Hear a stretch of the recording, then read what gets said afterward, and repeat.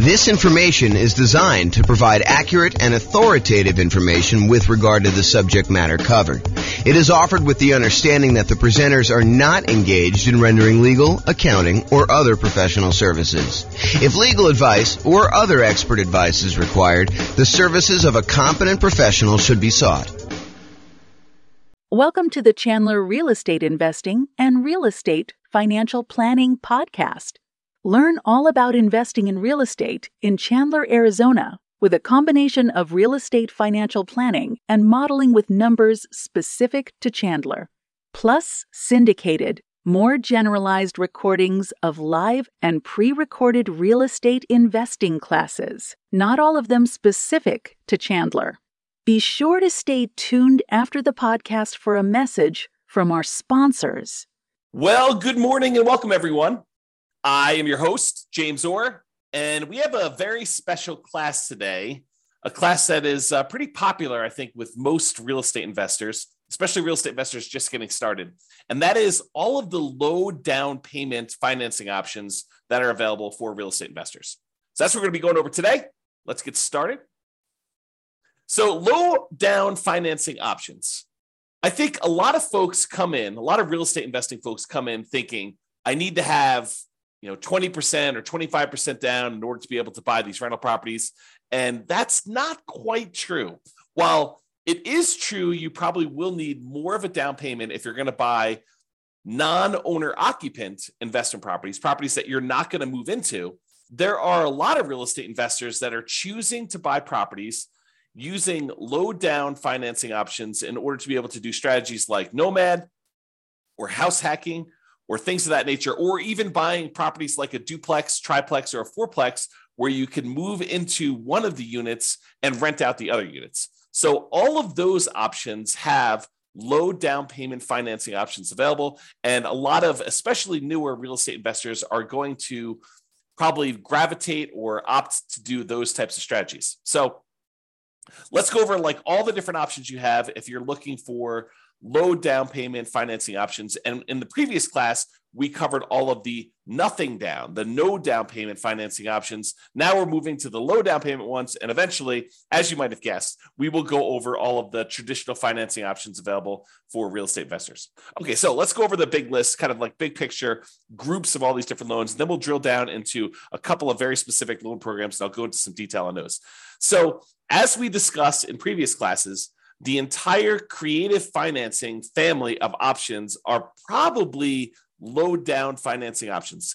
It's possible you could find some of the creative financing options where you can do one with nothing down. For example, you go negotiate with a seller and you get the seller to agree to a nothing down owner carry or nothing down seller financing type of deal. However, I think you're much more likely to run into sellers where they're like, look, I'm willing to do some owner financing, but I need a little bit of money to do XYZ, or I need a little bit of money in order to feel secure in the deal, or whatever you're doing. They may require or negotiate from their position a small down payment.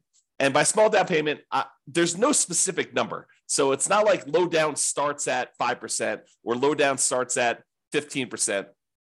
In my mind, I consider anything less than probably 20% to be low down. Although there is a 15% down non-owner occupant loan program available. And so maybe I should kind of move it back to about 15%. Anything less than 15% down is considered low down, but I digress.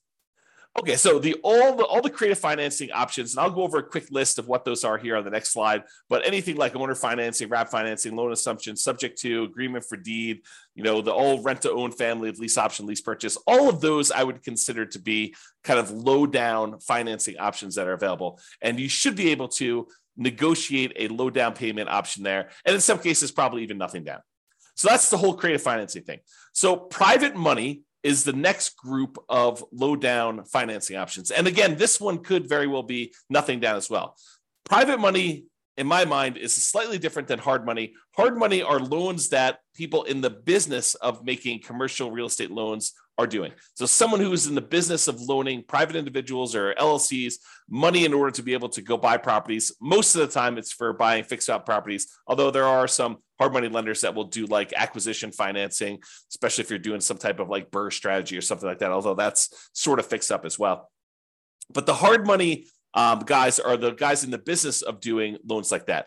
Private money are people that are not typically in the business of making real estate loans, but you happen to know somebody, you have a personal relationship with them, and you ask them to make a loan for you.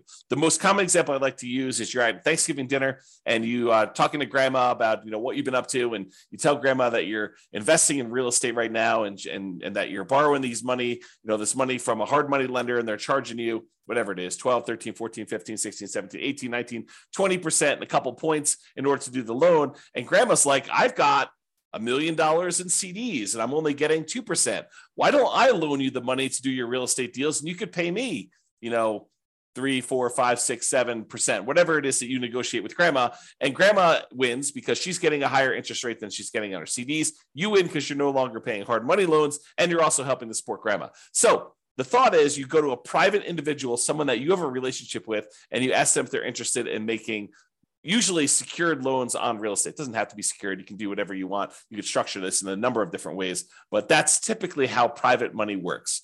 So when you're doing that, when you're talking to grandma or your uncle or your best friend or a business associate from work, or that has got some money in CDs or whatever that they're considering as an alternative investment, then you can go to them and talk to them about what the options are for your particular deal. And I think in a lot of cases, you will be able to negotiate either a low down payment or in some cases, nothing down on those. And again, this is all based primarily on you negotiating. Of course, the quality of the deal obviously helps. I shouldn't say that. Sometimes it's not the quality of the deal at all. It's the relationship. It's the trust you have with that person. But in a lot of cases, the quality of the deal is going to help on those as well. So basically, it's based on your ability to negotiate as to whether or not the private money deal will be nothing down or low down payment, or maybe they want 50% down. And then in those cases, maybe you decide to use them or maybe you decide not to use them.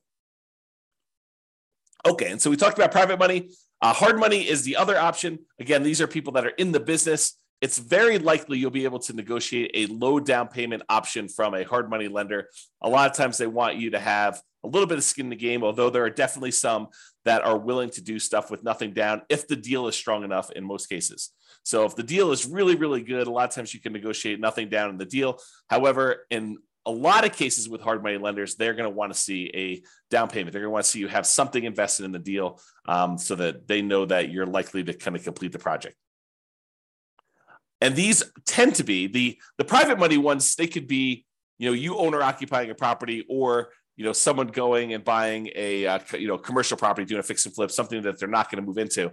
However, with hard money, they are usually going to exclude any owner occupant type properties that you personally would be moving into. It's okay if you have a tenant move in, but they usually don't want to get involved in the laws related to making consumer loans for an owner occupant. And so they will typically try to avoid those. You may find one that is willing to make an exception, or one that doesn't know about this, or one that doesn't care. But I think a lot of hard money lenders are going to avoid trying to make owner occupant loans for that reason. Okay, so did we cover hard money loans? Very likely to be able to negotiate low down payment. In some cases, nothing down based on the quality of the deal. I think we talked about that. We talked about private money. It still applies to hard money, typically commercial properties. So it's not typically good for house hackers or nomads. And for those that don't know, some people just kind of jump in the middle, and this may be the first class they're listening to. House hackers are people that are buying properties where they are renting out part of the property that they're living in. The most common example is someone buys a duplex. They live in one of the units and they rent out the other unit. But it could be you buy a single family home and you rent out different bedrooms, as another example of house hacking. Nomading is different. Nomading is when you buy a property as an owner occupant. You get owner occupant financing, usually with nothing down, 3.5% down, 5% down, 3% down, something like that, where you move into the property. It is a requirement of the lender that you move into the property. If you don't move into the property, it's considered loan fraud, and it's a big deal. Don't do loan fraud. So you put 5% down as an example. You move into the property. You live there for a year. The year is a requirement of the lender. When you go and get the loan, they're going to have you sign a piece of paper that says you're agreeing to occupy the property for at least a year. So by signing that document, if you don't stay there a year, that's loan fraud.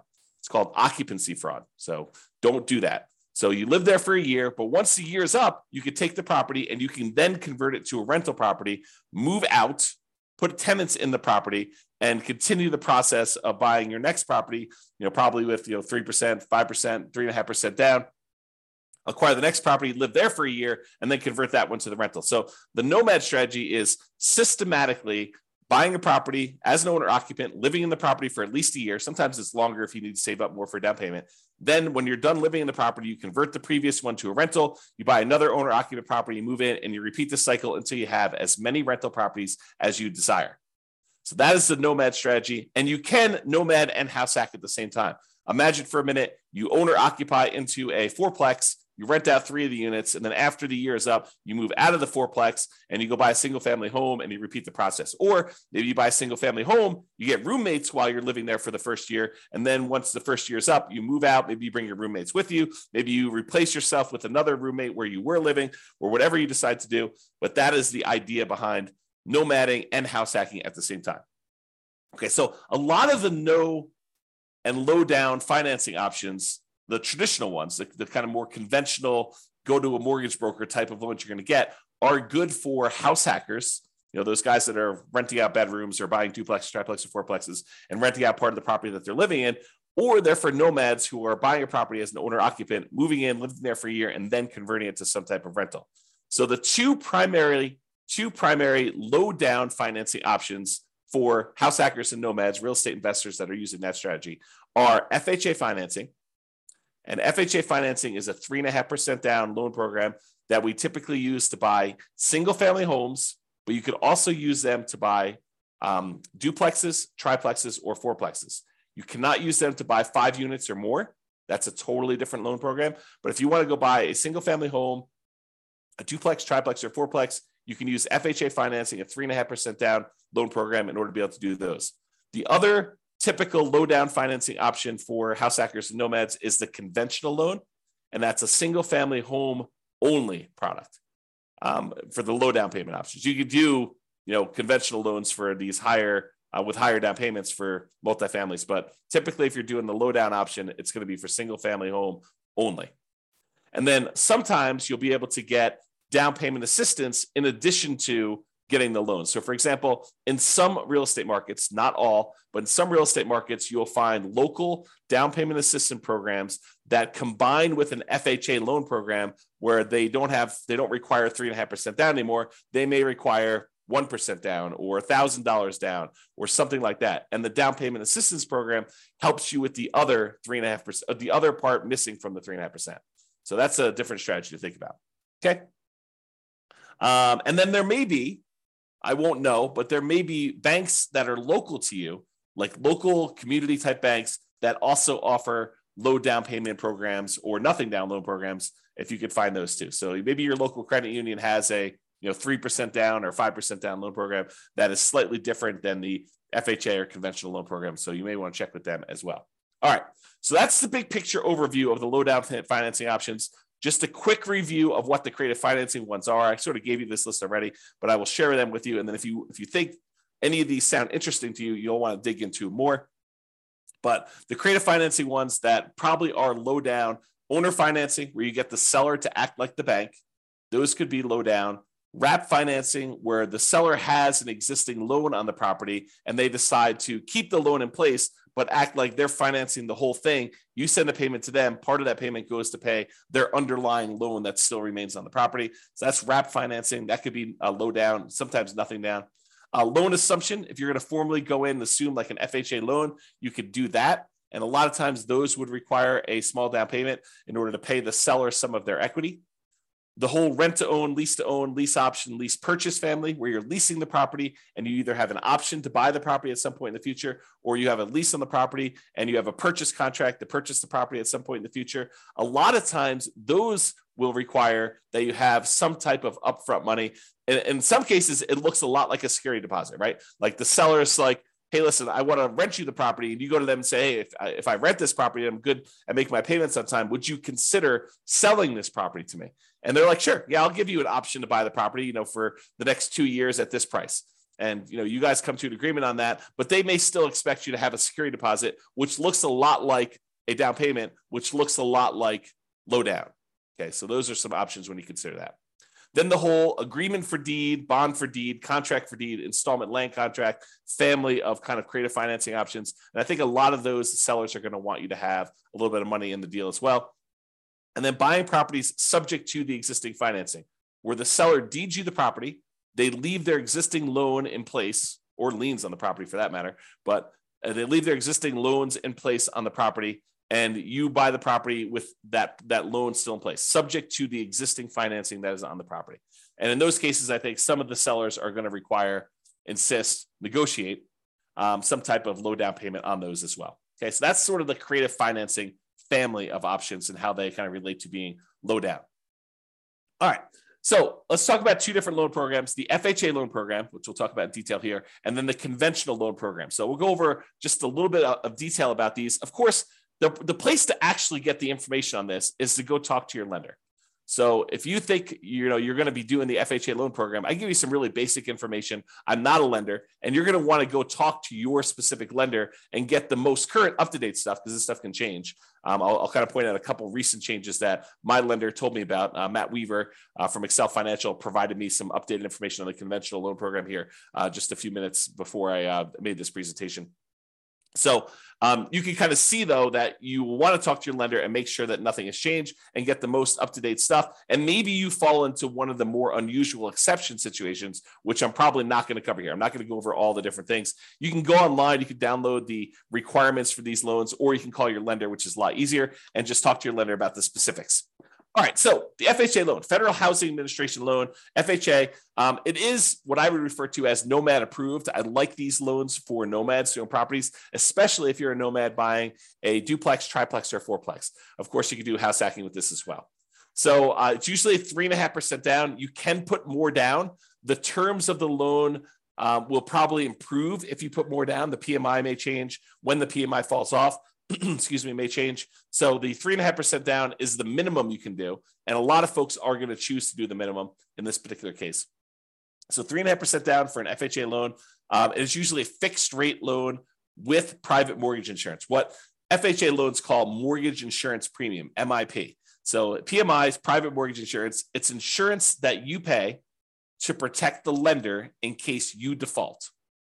So the lender really says, look, I'd prefer it if you put 20% down. But you say, look, I don't want to put 20% down. They're like, okay, well, I would be still willing to make you the loan if you put less than 20% down, but I need to feel protected. Usually I feel protected when you put 20% down. That way, if you decide not to make payments and you default and I have to foreclose, then I'm likely to get all my money back. But if you only want to put 3.5% down, then if you default and you don't make your payments anymore, I might be forced to foreclose on you, excuse me, and I might actually have to take a loss on the property. I'm going to put myself on mute for a second and cough to clear my throat. 1 second. Okay, I'm back. And I'll take a sip of water as well.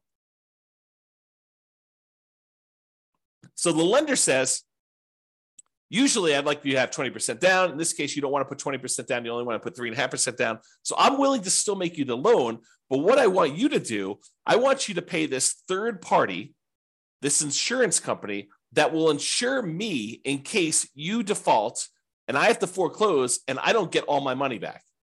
And so you're paying for an insurance policy because you chose not to put 20% down to protect the lender who would have preferred you to put 20% down.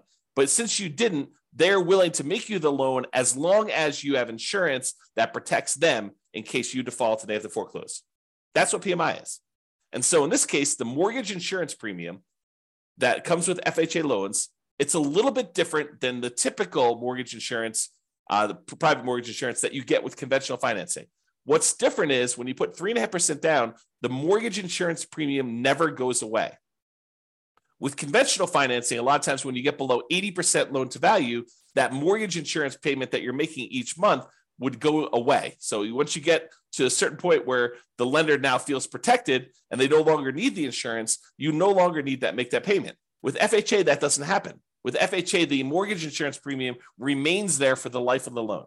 So in order to get rid of it, you'd either need to sell the property or change the financing you have on the property, either pay off the loan completely or refinance out into a different loan product completely. Okay. So usually with FHA, 3.5% down, they're going to require some type of PMI on the loan, and it can't be canceled. You must refi the loan to get rid of it or sell the property or pay it off in order to get rid of PMI. Usually it's 640 plus credit scores. However, there are some exceptions for FHA that you can go down to 580 in some cases. So this tends to be the loan product that if a client's got some credit challenges, the lender's probably going to suggest, because it tends to be the loan product you can get where the interest rate doesn't get impacted by low credit scores. Although maybe that's changed, you go check with your lender, but that's my understanding. If you happen to have had a bankruptcy, it's a 2-year waiting period since your bankruptcy filing in order for you to get an FHA loan. If you've had a foreclosure, it's typically a 3-year waiting period for you to be able to get an FHA loan. So if you've had a bankruptcy and or foreclosure, realize that you're going to be waiting either 2 or 3 years, depending on which one was and kind of the later of those dates, if you kind of think about it that way. If you're like, hey, James, does this start when I file my bankruptcy, or my bankruptcy is kind of discharged, or when it goes to court or anything like that? I don't know the answer. Go talk to your lender and find out exactly when that happens. Okay. And the other thing, don't go look this up online. Go talk to an actual lender who's making these loans, because you may go and see like a forum discussion where someone tells you a number and that's not right. It may have been right for their particular situation because they may have had something exceptional going on, but you want to talk to the lender about your specific situation, and just call a lender that you're going to be working with to get the loan, and they'll tell you what the real deal is for you and your specific situation. Okay. So we talked about bankruptcy, foreclosure, we talked about credit scores. For FHA loans, you must owner occupy the property. You must move into the property. You must live there. So if you're getting a single family home, you got to move into the property. If you're getting a duplex, triplex, or fourplex, you need to move into one of the units. So you could buy a duplex and move into one side and rent out the other. You can move into a triplex, move into one side and rent out the other 2 units. You can do a fourplex, do the same thing. Okay. They do have maximum loan amounts by county.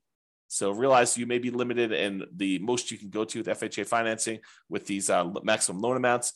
You can typically only have one FHA loan at a time. There are exceptions to this. For example, I think if you inherit a property and your parents or whatever it was, whoever is passing the property onto you, if they had an FHA loan, you can have 2 in place at the same time in that particular case. You could also, my understanding is, if you move to a different city and the distance is more than, I don't know, whatever it is, I'm going to make it up, but go check with the lender, 100 miles. If you move 100 miles away, you can get another FHA loan in a new city. But again, check with your lender. There may be more exceptions, but most of the time you can only get one FHA loan, which is frustrating for some people who come into this for the first time. They're like, I'm going to go buy 10 fourplexes and I'm going to get FHA financing on each of them. Maybe not. That's going to be tricky to do. It's going to be really hard to do. Is it possible?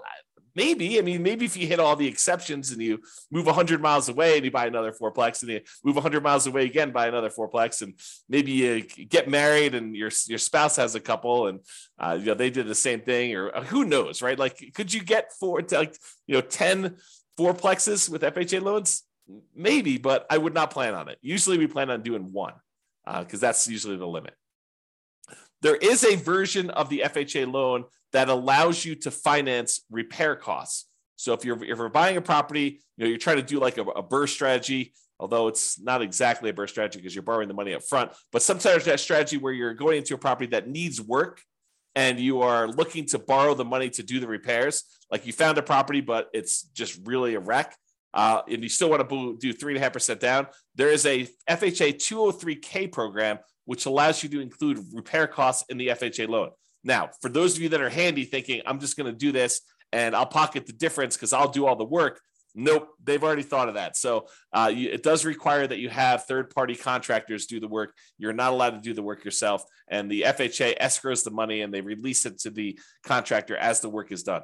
So if you're going to do that 203K loan program, go talk to a lender, get all the details, and find out exactly how that all plays out. But realize it's going to be hard for you to do the work yourself. And again, I think I mentioned this on the other slide, but there is some down payment assistance often coupled with FHA. It may not be available in your local marketplace, but if your local marketplace has down payment assistance programs, you may be able to use this in conjunction with your FHA loan so that part of the 3.5% is covered by some type of down payment assistance program, whether that's a loan or a grant or something like that. You have to go find out what the details of your specific program are, but a lot of times they're combined with the FHA loan program. And if you're trying to get the seller to help cover some of your closing costs, the FHA loan, I believe, has up to a 6% of the purchase price as a possible seller concession.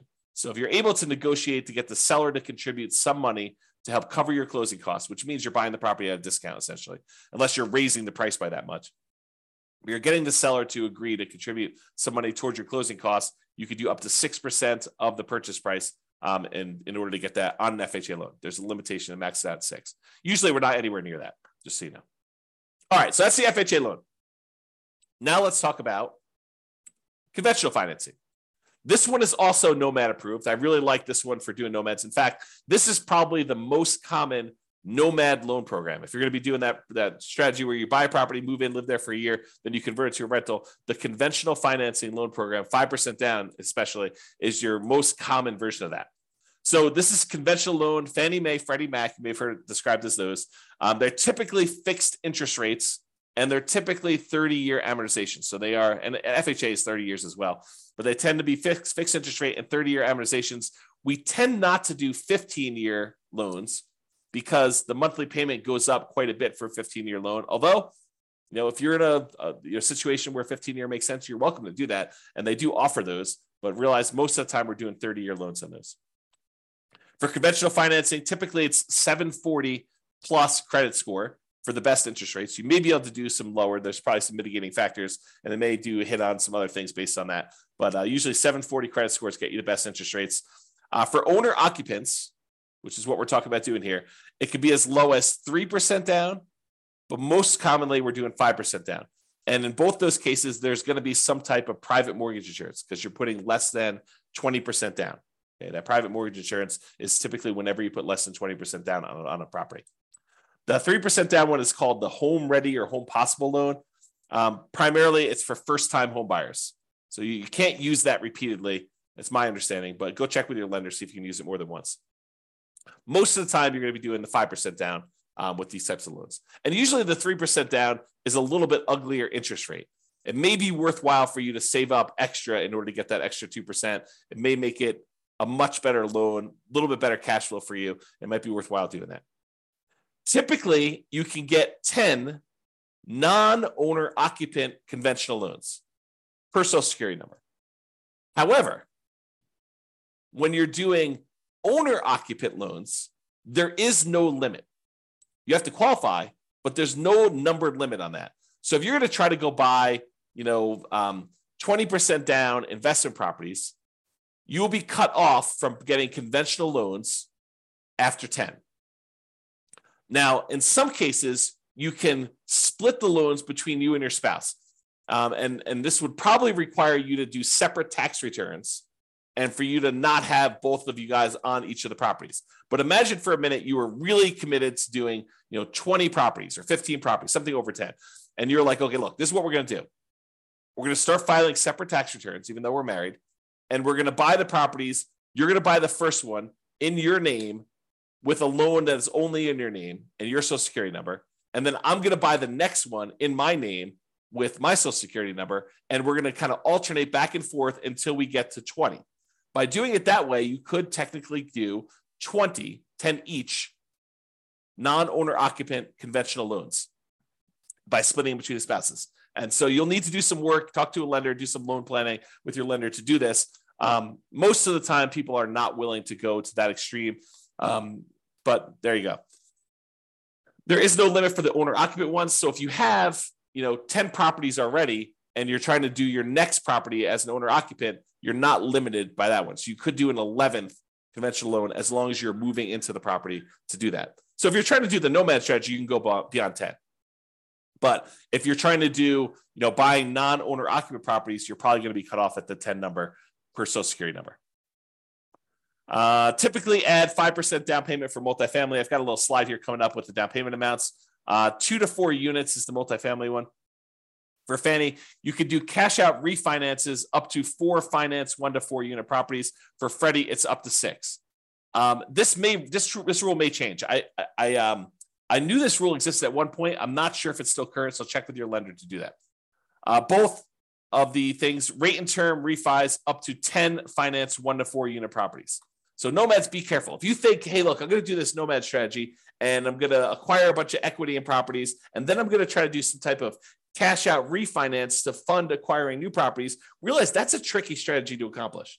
Because when you're doing these nomad strategies, you're putting usually 3% or more commonly 5% down. It takes a while for you to get to the point where you get at least 20% of equity so that you could do the refi, and then enough equity where it's worth doing that refi, because now you're going to go and try to do a refinance, take the loan that you have that was an owner-occupant loan, presumably at a better interest rate because it was owner-occupant, and now you're going to try to do a cash-out refinance, take the hit on the interest rate, and you're only going to get a certain amount of money out there. I don't know. That seems like an expensive way to access that equity, in my opinion. So be super careful about this. Really think through that strategy if that's a strategy you are going to do. It's not like an automatic no. It's just much trickier than I think folks realize. You may want to discuss or consider minimizing your interest rates as you acquire while you can if you're going above refi thresholds and not able to do cash out refinance in the future. This is the case where it might be better for you to buy down your interest rate when you're doing a nomad strategy and you're already getting an owner-occupant, a little bit lower interest rate, and you're probably not going to be able to access that money with cash-out refinances for a long time. So it might be better for you to actually buy down the rate and get a really good rate knowing that you're going to keep that loan for a very long time anyway. And I think Matt told me this. I think you could do a rate and term refinance immediately after closing. So if you're trying to do some type of buy a property and then do a refinance to get better rates and terms like right after closing, you can do that. Like if rates drop a lot from what you've locked, but there is a 12-month waiting period, which is up from 6 months before on doing any type of cash out. So this is going to really impact those that are trying to do the BRRRR strategy, where you're buying a property and then you're planning on doing some type of cash out refinance in order to pull some of your repair money or some of the money out when you bought the deal significantly below market. Now you've got to wait 12 months instead of waiting 6 months. So a little bit longer delay, slows you down a little bit, kind of makes it a little bit harder to BRRRR. Between conventional financing, there is a seller concession range, depending on how much you're putting down, between 2% and 9%. It's about 6% with 20% down owner occupant. It's 2% for non-owner occupant. So don't try to get a seller to contribute money towards your closing costs more than 2% before you, unless you know that you can actually use all that and that the lender is going to allow it. So check with your lender before you negotiate your seller concessions. That's another way of saying that. The most common conventional loan is 20% down, although we could do these 5% down for owner occupants. And there is a 15% down on up to 10 properties for doing that. So realize that you can do 15% down non-owner occupant loans for these. There is PMI on that one, and the interest rate is usually a little bit uglier than doing 20% down. All right, so let's go over this little table here to talk about the standard eligibility requirements. There's different versions of this, and if you go look up the Fannie Mae or Freddie Mac seller guidelines or selling guidelines, it'll kind of give you an idea of like what the loan to values are, and for manual underwriting, for desktop underwriting, and or go talk to a lender is probably a better thing. But there is a chart, like a PDF with a chart. This is from that PDF, and so this is the standard eligibility requirements for desktop underwriting version 11.0. I got this morning, so this is as up to date as I could find, and this shows you an idea of like what the maximum loan to value is on different property situations. And so I'm not going to cover second homes or investment properties, except to say with investment properties for the purchase for one unit, the maximum loan to value is at 85%, which is at 15% down loan program. If you're going to buy a duplex, triplex, or fourplex, the minimum you can do down is 25%. The maximum loan to value is 75% loan to value. Okay. And so you can go look at those here. If you want to look at the limited cash out or the cash out refinance options, you can look at those as well on the screen. However, for the principal residence, for those that are like doing nomad or house hacking or something like that, if you're going to go buy a property with one unit, you can do as much as 3% down. That's that 97% one. For adjustable rate mortgages, you have to have 5% down. But for fixed rate mortgages, you could do 3% down on those. If you're doing a duplex, you could do 15% down if you're going to move into the property. If you're going to do 3 or 4 units, a triplex or a fourplex, you have to put 25% down in order to own or occupy the property there. Okay, so that just gives you an idea of what the loan to values are, the maximum ones are for those, and you can go look at them. All right. So in conclusion, there are a number of low down payment options from the creative financing family to private loans, to hard money loans. And there are other options, more traditional, conventional options for owner-occupant financing as well, okay? If you're doing non-owner occupant financing, if you're not planning on moving into the property, really your options are going to be limited to some of the creative financing options, private financing, and the hard money loans, okay, for doing low down. For all but the hard money loans, there are probably also good options for house hackers and nomads. You're probably not going to be able to do a hard money loan as a house hacker or as a nomad. There probably are some exceptions to this, but that's a good general rule. Now, there may also be local low down payment options as well from local banks, but the two mainstream low down payment programs for traditional financing are FHA and conventional financing. FHA is 3.5% down. There's a conventional financing 3% down loan, and there's a 5% down one, which is the much more common one that we typically are using. And these tend to be really good for house hackers and nomads. All right, that's all I got for you. I hope you enjoyed the presentation. Thank you, everybody. I will talk to you soon. Have a great day. With home prices up, mortgage interest rates up, and rents up, but not quite enough to counteract the higher prices and interest rates, cash flow on rental properties in Chandler is harder than ever. Book a call with the Real Estate Financial Planner to apply our proprietary 88 strategies to improve cash flow on your rentals. See the show notes for a link to schedule your call and improve your cash flow today. If you're a real estate agent, lender, or professional in Chandler that wants to help our real estate investor listeners, consider reaching out to learn about collaboration opportunities with this podcast. We'd love to add more value to our listeners by having you assist our investors buy, sell, and finance their real estate investments. See the show notes to schedule a call to discuss collaboration opportunities.